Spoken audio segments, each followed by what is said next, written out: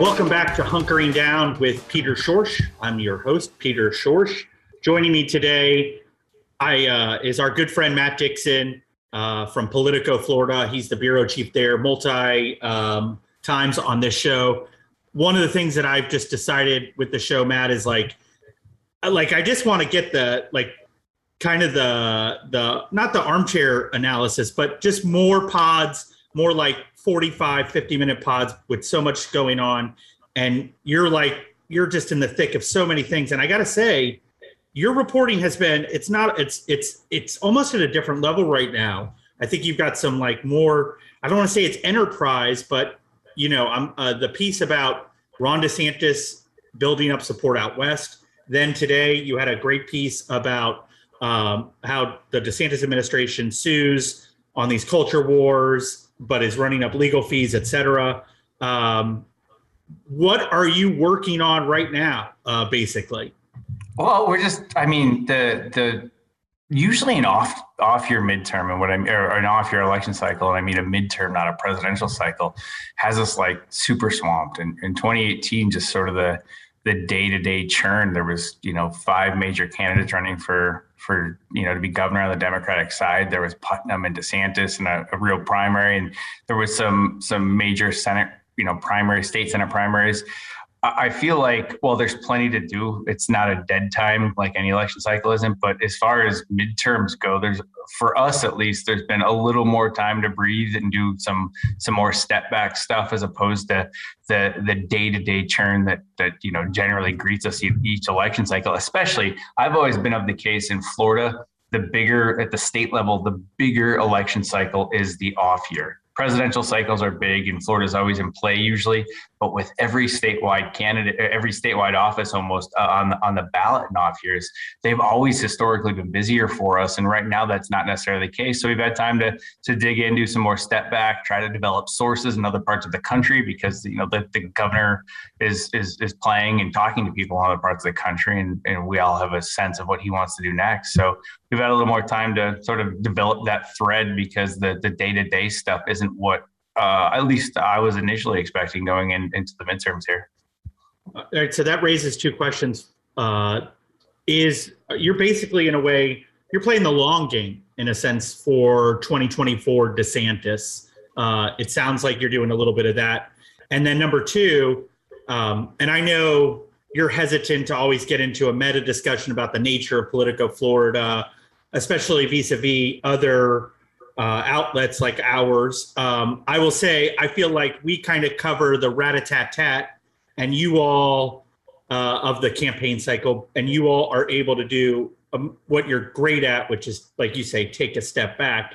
Is that what Politico Florida is doing right now? It's more, to me, it feels like it's more the Florida bureau of the national Politico operation, which is a good thing. I'm not being critical of it, but it feels more like the way that we used to think of as the London bureau at the New York Times, this far off, always adventuresome. The reporters are at the bar, swashbuckling. It just feels like you and Gary, to a certain extent, are upholding that tradition. I mean, sort of. I do like happy hour, if that's what you mean. No, I mean, let me sort of pull some of the layers back. There was a lot to that onion. I don't think if you just say we're playing the long game, you're probably giving. Honestly, we don't have the ability to have that much foresight. It's the game that's here today. I mean, the governor is winning straw polls in other parts of the state, has supporters in other parts of the state, is regularly traveling to other parts of the state. And not only that, but there are major operative types in other parts of the country that are just dying to talk about the guy. And to an extent, and I don't even totally know why this is, it's easier for me right now to get people to say interesting things about Ron DeSantis and other parts of the country that is in Florida. And I think that's a lot of it because the Florida folks are kind of afraid, honestly. I mean, there are sources that I've known for, 10, 12 years here that, still very much talk to me, but don't want to go on the record. I start, work a little bit to start getting operatives numbers in other parts of the state. I cold call them and they say, hey, yeah, we'll talk about DeSantis. So I don't know that it's so much the long game. I think it's the game that exists here today. And as far as just being an extension of our DC office, I could see how that perception would exist. But I mean, it's only because, 95% of our work doesn't see the light of day. I mean, we still have Andrew Atterbury, Bruce Ritchie, Eric Sarkeesian doing just solely in the weeds policy focused reporting, which is very, very, very, very Florida focused. So I think we're trying to walk and chew gum at the same time, but certainly our highest profile stuff gives off that perception. But I don't know I certainly wouldn't say that's strategic or by design. It's just because the stories that give off that perception are the ones that get the most attention and they're outside the paywall. How does it work for you all? Like, there's got to be sometimes when you get the call from DC or New York or wherever your editors are at, like, we're about to get cat bombed here. Oh, go ahead. Like a DeSantis story, it can go viral at a moment's notice, right? Like, in that, sure. I can just imagine you, because you're especially during session, like getting ready to cover the transportation and economic development subcommittee, and then all of a sudden Ron DeSantis says, Joe Biden smells like old people, and there goes your day, right? I mean, sort of. I mean, during I like to say I have two hats, and that's why I really kind of like this job. During session, that is the Capitol and the legislative turn is completely my focus for the most part. When something super political happens during that season, Gary will generally take the lead for us. So Gary's our full-time political reporter, so we're able to manage both.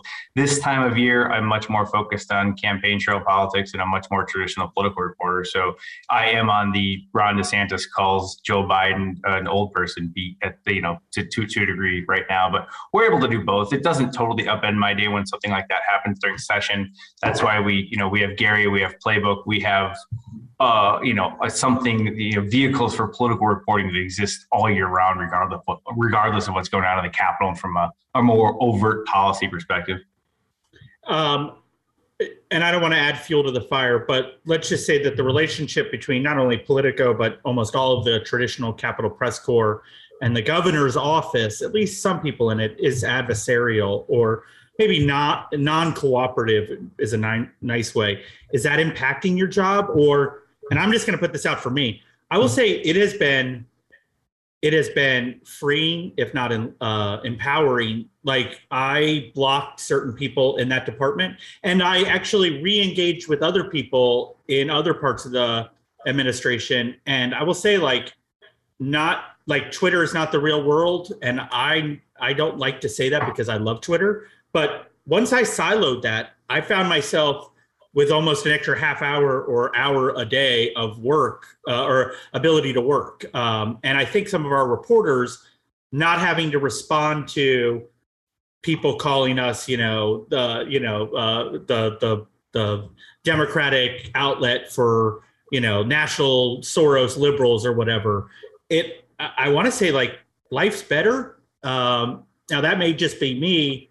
And I don't want to add too much fuel on the fire, because you kind of have avoided the confrontations. But given all that, how do you maneuver and still cover the Ron DeSantis administration? I like 100% of sentences that begin with "I don't want to add fuel to the fire." Add fuel to the fire.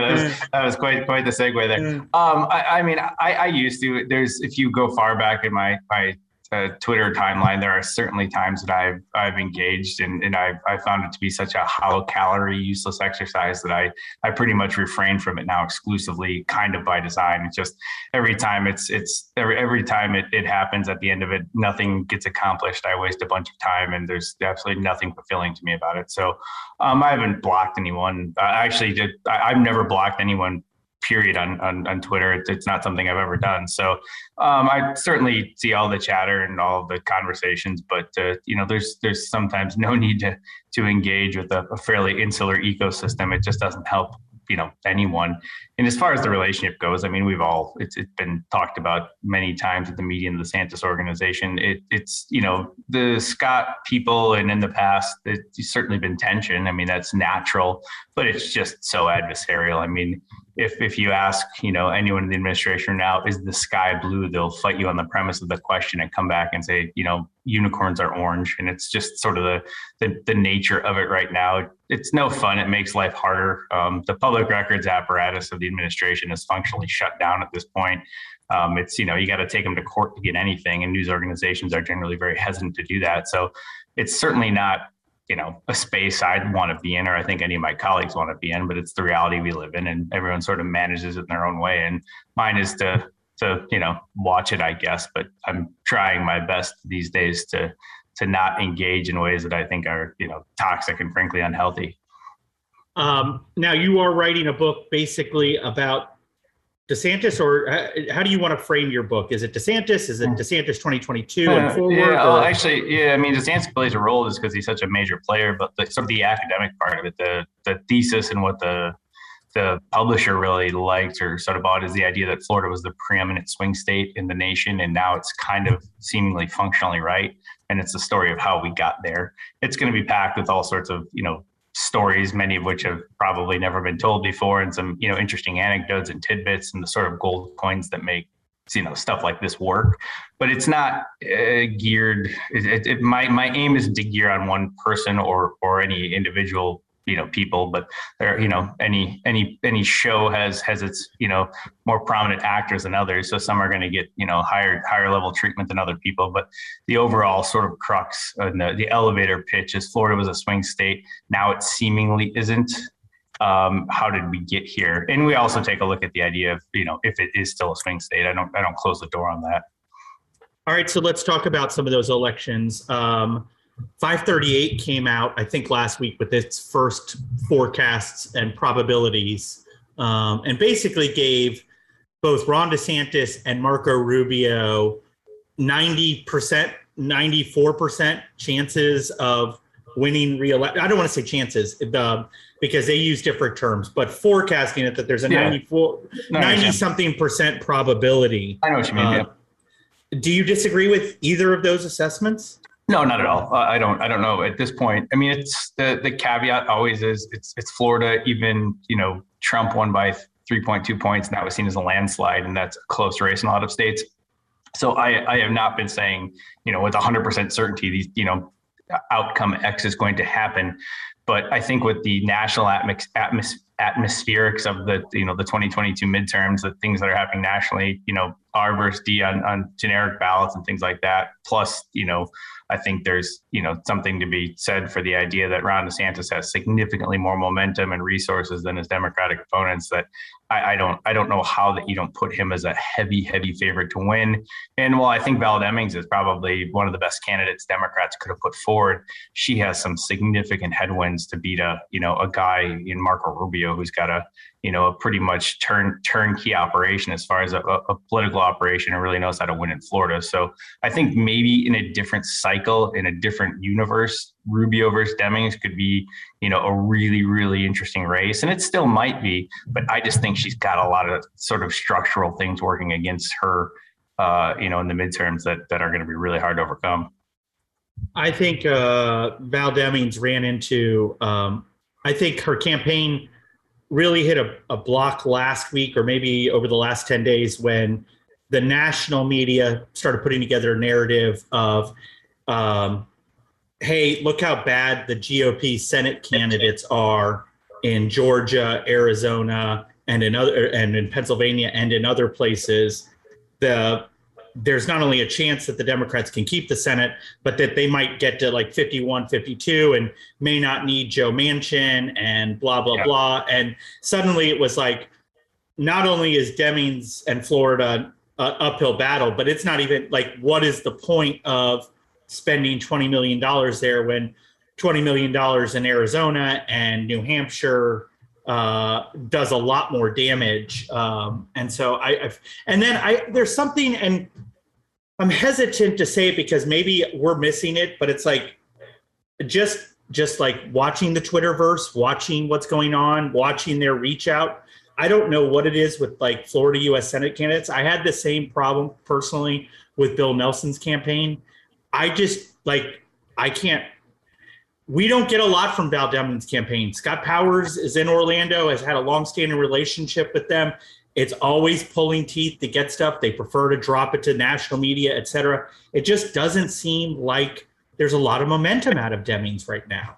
But I think it's just the nature of those races. I mean, we don't cover once they're elected. We don't, and I'm when I say we, I specifically mean our organization, because I don't want to speak for others. But at the Florida level, I mean, we have an entire congressional team. So our Florida-based team doesn't, cover the congressional delegation or U.S. senators as close once they're elected. So I think because they're, the Senate is a fairly national body with more national attention than state level stuff, that's going to kind of be a natural flow. I mean, we're going to cover whatever the next governor of Florida does. We're going to cover absolutely everything they do, sort of in the weeds, from building their administration to, what they do during session and what they do, everything essentially. And that's just not the same dynamic with U.S. Senate candidates.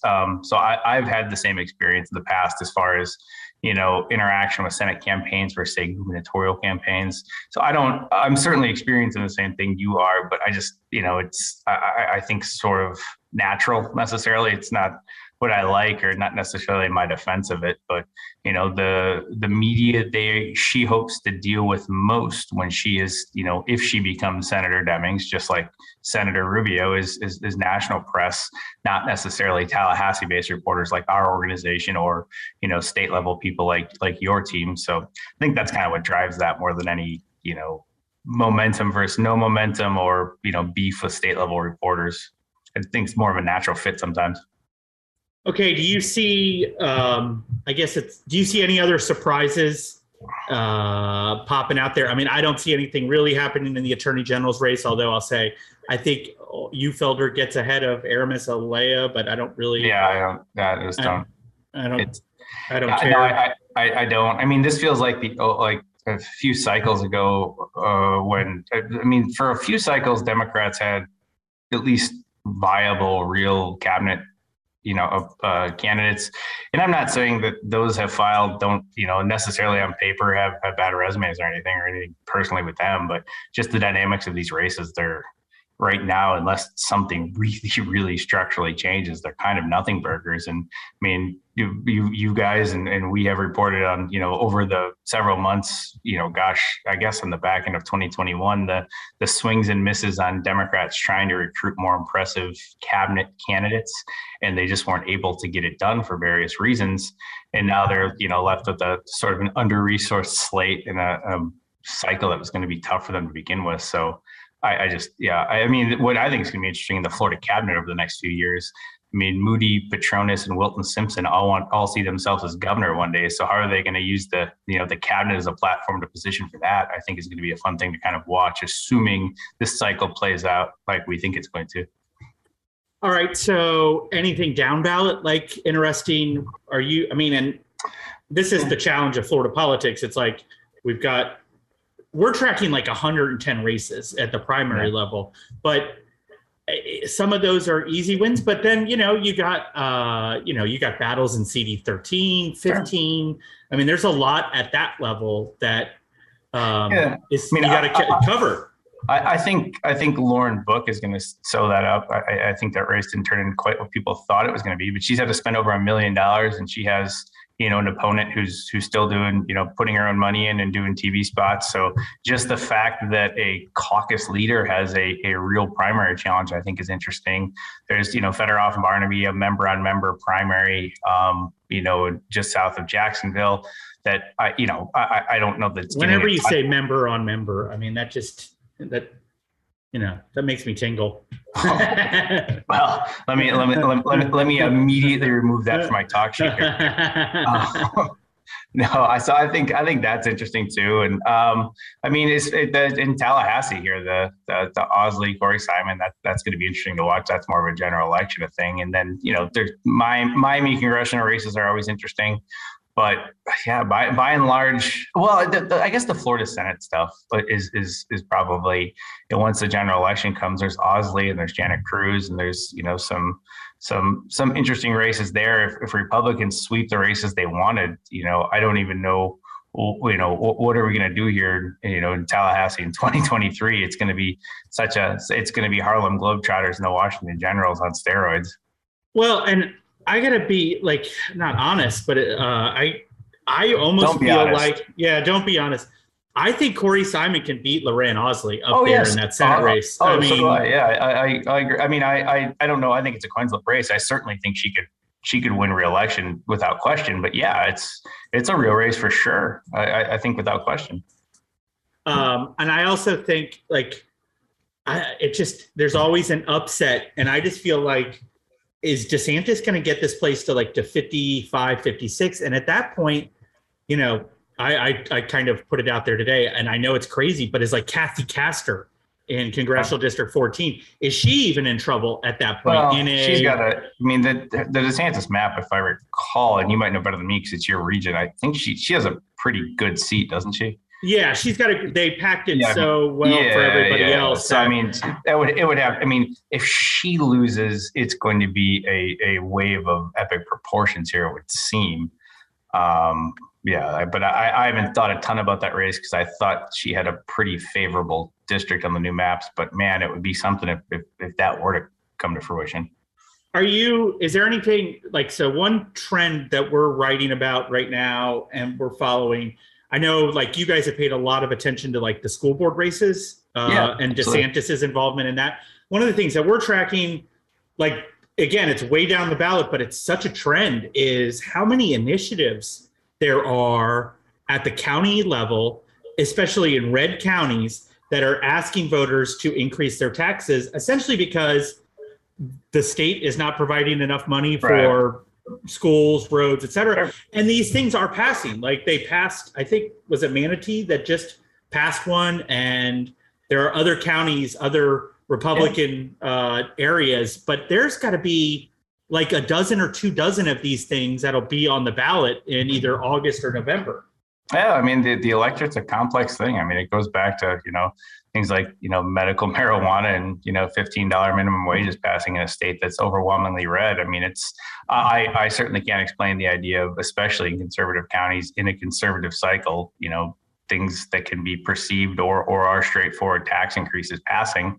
But it's it's why politics is a complicated sport, and they pay people a lot of money to market to voters and do what they do. I honestly, you've been tracking a little closer than I have, but the general idea that ballot initiatives can pass that seem contrary to a county or an election cycle doesn't terribly surprise me. We've seen it here before in the state. I will say, and it's not like proprietary to him, but like Rob Bradley, the former state senator from Northeast Florida, has had an interesting theory. He was watching the room a lot more when his wife was running, Jennifer Bradley, who's now a state senator in the seat that he previously held. And he was pointing out that in those kind of like hard scrabble counties, Union County, some parts of Clay, the places that we drive through on the way to the conferences, the flyover counties, that it makes sense that these are downclass white voters that voted for minimum wage and medical marijuana, because these are people who are out on disability after 20 years, 30 years of a hard career, working with their hands, working with their back, and they're on medical marijuana. They want that. And those issues line up. They want a better wage for themselves and for their family, and they want access to the only thing that's ever helped them literally keep them from pain, other than, opioids, which obviously has ravaged so many of those communities. So it's kind of interesting. I like when there is, just when you think Florida is one thing, we're also passing these tax initiatives, on the other hand. Well, and there's also in those areas the perception, and you can hear it and feel it, that they've long been forgotten and ignored, especially by, like governors or the state legislature. I think DeSantis has had sort of an interesting panhandle strategy in the past several months. I mean, I wouldn't say a vast majority, but a majority of his stops have been in rural panhandle counties. And, those are areas that are going to vote for him either way. So you think, why is the higher degree of emphasis on those areas? And just the language used by local officials and the governor talking about, they haven't forgotten about us. This governor's been here more than any other governor. I think there's a real perception, they're I think amplifying it, but I do think it exists organically that a lot of those counties have felt politically forgotten about in a long time, both by politicians in their press conferences, but also in the state budget where they might not get as much money and they need to move at the local level. All right. As we do, you bring up flyover. As I drive from St. Petersburg, I'll go to any conference that's at the Amelia Island Ritz. I know that you in Tallahassee, I think you're on I-4 probably more often than you are, some parts of I-10. Absolutely. Yeah. So you and I joked, and we wanted to talk about it. It's conference season right now. Basically, from there's two things going on in Florida politics underneath the radar. There is all of the lobbyists headed to New York, California, Key West, and spas in and around Naples, and they're raising money for the legislative committees. Like if you've got lobbyists on your Instagram account, and you'll see them posting pictures from the Newport News music festival. They don't hide it well, do they? No, they don't. You're just like, wow. You don't even need fundraising invites sent to you beforehand. There's Jackie Carmona, and she's over so you've got that. And then for you and I and a few other people, it's the most wonderful time of the year because this is where they will put us up at these hotels for free. We generally pay our way. I just want the disclaimer in there. Oh no! Wait, you don't get a free hotel room out of this?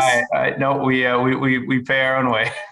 Holy Christmas! There's no way I would go to. I know. Wow. The struggle is real on the corporate media side, Peter. All right, so that changes the direction. And now you're such a better person. Well, not now, but this clearly makes you another reason why you're a better person, because when they come to me, I have my rider that I give them, and I'm like, there better be no yellow M&Ms in, the dish. I need a suite because Ella's going to be coming. Wow, I didn't know that you were doing this. On the company dime, but political. I'm not paying out of pocket, but certainly we pay our way as a company these things. Yeah. All right. Can we pretend for a sec? All right. So this is not your money, so you don't have to make a decision based on that. What is your favorite hotel to conference at? 3-day conference. You got first night is a welcome reception. Inevitably, people try. There's always somebody that drinks a little bit too much that first night. They're so excited, whether it be the Concrete Association or the Manufacturer Home Association. It's everyone who's there. It's like most people. It's like their one conference a year, and it's like they're breaking out. You can tell they ironed their one jacket for the first time all year since probably Christmas at their uncle's house, and it's thrown down. Everyone's got the too much cologne on, sitting at the hotel bar trying to pretend someone not. And I led that vibe is sort of if I was an animal in a zoo, if there was a zoo exhibit, the thing outside of my exhibit that would read what my natural habitat is, it would be the hotel conference bar. So I just love, it's sort of my scene. I enjoyed a lot. Where's your favorite one? I like the Hard Rock. Well, there's two. I like the Hard Rock, and I'm looking forward to going to Statesman at the end of this month for that. But also I have this isn't going to be on anyone's really favorite list because it's not the fanciest, but because I've been to so many and I have sort of, just interesting tales over the years. I like the Rosen Center. It's been the host. It's been the host. Oh, I know. I know it's not. Oh no, I know it's not on the top of. That's why I opened it. But there's been so many there over the years, and I have so many personal stories from that little bubbly bar that's offset on the first floor. I forget the name of it. That I just have a personal sort of Florida politics sort of nostalgic value to it for me. All right, so. I do love the fact that the Seminole Tribe has now replaced Disney as we will give you free hotel rooms if you and by free I mean they'll basically just do a $250,000 in kind to the party. Yeah, right. They've replaced Disney now in the post Disney battle. The Tribe has stepped up and said, "Yeah, come on down, Ron DeSantis. I want to talk about the summit in a second because that's got a couple of notes. All right, so the Rosen Center. The thing about the Rosen Center is like it's kind of like like coming to America. Like there's McDonald's and there's McDowell's. Like all the restaurants in the Rosen Center, like there's not Carrabba's, it's like Saribas. Yeah, and yeah. it's just like everything's just a little bit off brand, but it's the same. That was I wasn't making the case on merit. I was making it from I think that I've been going there most of the 15 years or whatever I've been here, and so much weird shit has happened to me at that place, and I don't necessarily mean it in a bad way. That it's just for whatever reason when a conference is there, it's like all bets are off. I will say my favorite conference story that involves you is the time that we were covering the Florida Democrats like Leadership Blue Gala. I think this is like 6 years ago.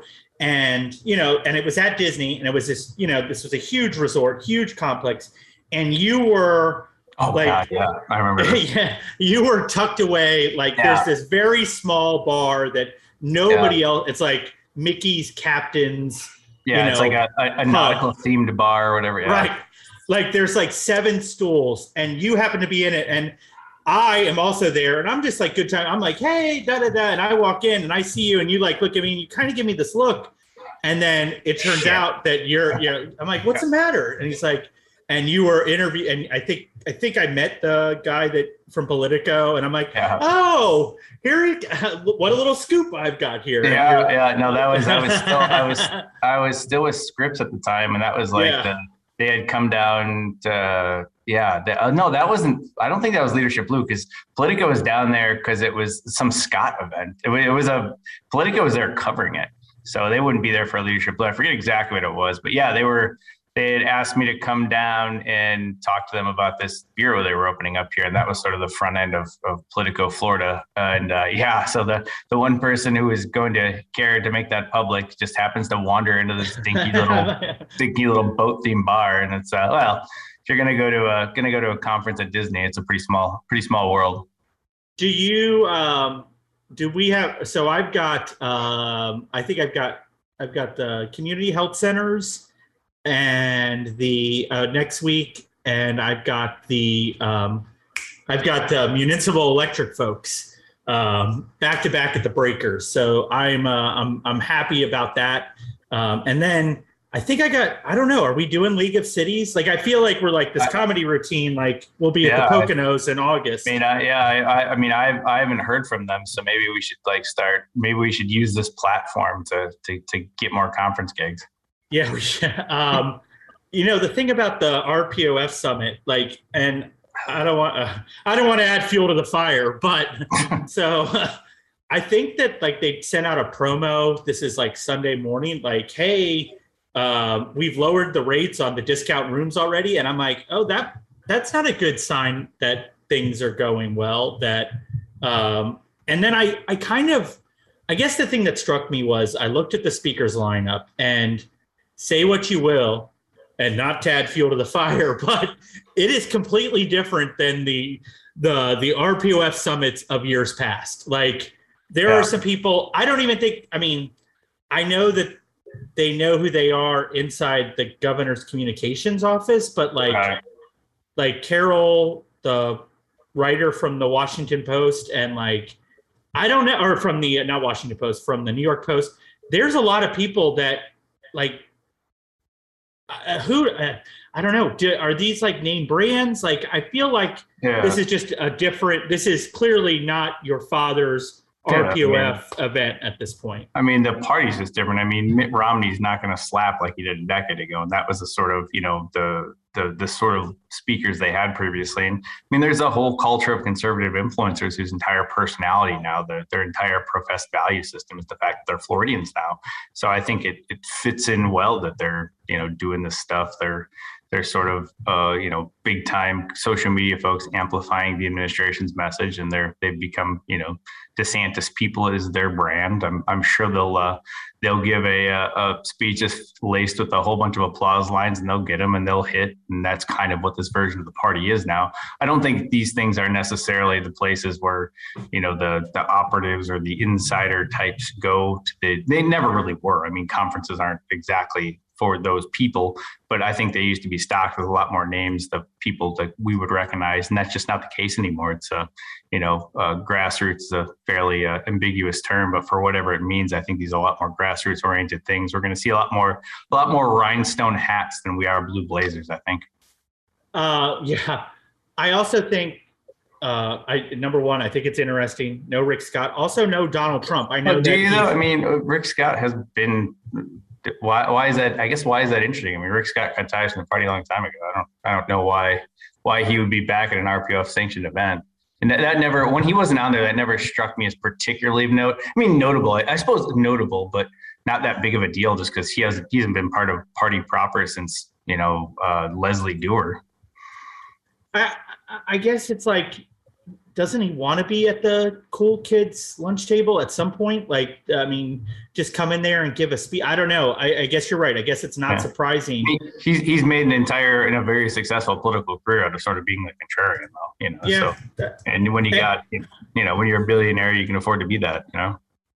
I do think there's going to be 2 or 3 instances where one of these characters says something insane, like there is going to be some Proud Boys there. There is going to be somebody that says something like, I don't know why we let Jews do this. There is going to be. I don't know that you can control 25 far right people, and like you saw it, like when there was I think the stuff at like CPAC or whatever in Orlando, where there are just such right wing adjacent people that the media will go and interview. They will say something batshit crazy, and not that he cares, but the governor, it'll be like, hey, what do you think about Stan from Texas's racist statement, Governor DeSantis? And then he'll launch into something. And I guess DeSantis doesn't care about that, but as he moves to the national stage, I do wonder if like there is going to be a time where he starts to pivot away from, person X said the most crazy batshit thing about Joe Biden. Do you embrace it or not? I guess that may be the only. Yeah, no, I don't, and it'll spin off the inevitable news cycle of, so person X says something objectively crazy. Several organizations write about person X saying something objectively crazy. A bunch of columns and editorials are spun off, and then a social media war happens because these things aren't perceived as bad anymore. I don't think. I think the ensuing fight with the picking the fight with the media over it and casting them as anti-conservative or anti-Republican for saying person X said something objectively crazy has become the point here. I mean, no Republican, I don't think, especially in a primary environment, be it nationally or at the state level, is going to be hurt by that. And I think they're only going to be amplified by, pointing to the media that writes about this stuff and saying, look at how crazy they are. And of course, there'll be 15 headlines from far right conservative media, writing stories about other more mainstream media outlets headlines. And it's, sort of the silly season ecosystem in that regard. And I think that's probably what's going to happen. Inevitably at these things, that's what's going to happen. Because you're right. Someone will say something that is wildly out there. We'll say, wow, this is wildly out there. And then the, conservative, conservative influencers on Twitter will say we're wrong, and it'll just be some self-fulfilling prophecy. And then, until that one's over, and then the next one happens. You're right. That's probably the whole point of, I guess these things aren't viewed as negative anymore. And even maybe in a general election nationally, it becomes a problem. But I certainly don't think even if we're talking about 2024 and in a more national spotlight, I don't think it's a problem in a primary right now. Speaking of the fall, wrap this podcast up. How are the Packers looking? I haven't. Are you starting to? I mean, I know you're always looking, but I am. Yeah. Exceptionally good. They still have Aaron Rodgers. Their defense is going to be the best they've had in a decade, and I'm thinking I'm going to once again be hurt in January, and you guys are all going to deal with it on Twitter. It's going to be an interesting. Like I will say, like I'm probably going into football because.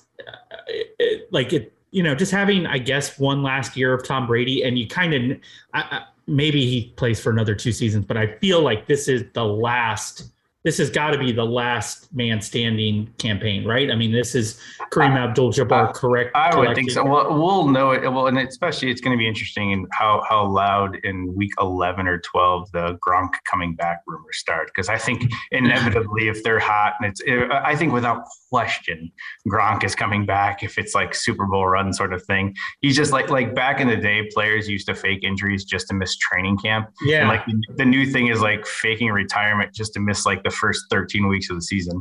And I think, I think it would be the least surprising thing in the world if the Bucs get hot, go on a run, and then Gronkowski's back catching touchdown passes in the playoffs like he's always done.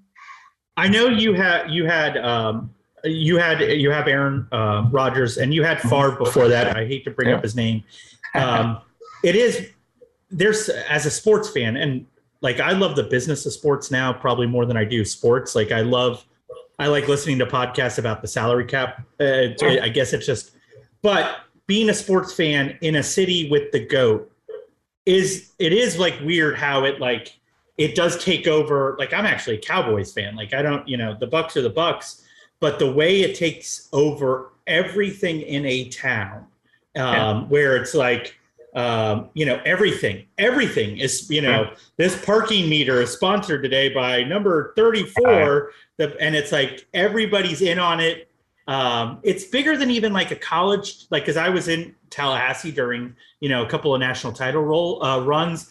And that clearly is not as big as when you've got the number one guy and he's making that final push. It's something crazy. I guess like Jordan with Chicago, maybe the only other equivalent. I don't know what else. Maybe it was especially that way in Green Bay because it's such a small town.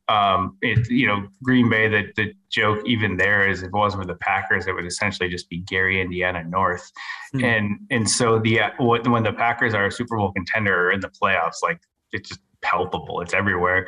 And the last time they were in the Super Bowl, and I would probably do it again, I didn't even consider going to the Super Bowl. I went home and watched it at a sports bar right outside of Lambeau Field. And there's, I think, no place I would rather be for that sort of game, or even rather than going to the Super Bowl. It's just the play. It's 100,000 people live in that city. And when they're in the Super Bowl, it's pretty much, everything shuts down, and it's a cool thing to be a part of. All right. Well, we will let you get back to covering all things Packers, all things Ron DeSantis, all things 2022. We'll hopefully have you back on at least once more, if not a couple more times before Election Day, which is 6 weeks away, starting tomorrow. So ballots start going out like this week, right? I mean, it's basically Election Day in Florida over the next 10 days. Yep. It's starting real soon here. All right, please say hi to your better half, and we appreciate you coming on. All right, I'll talk to you guys later. Thanks for having me.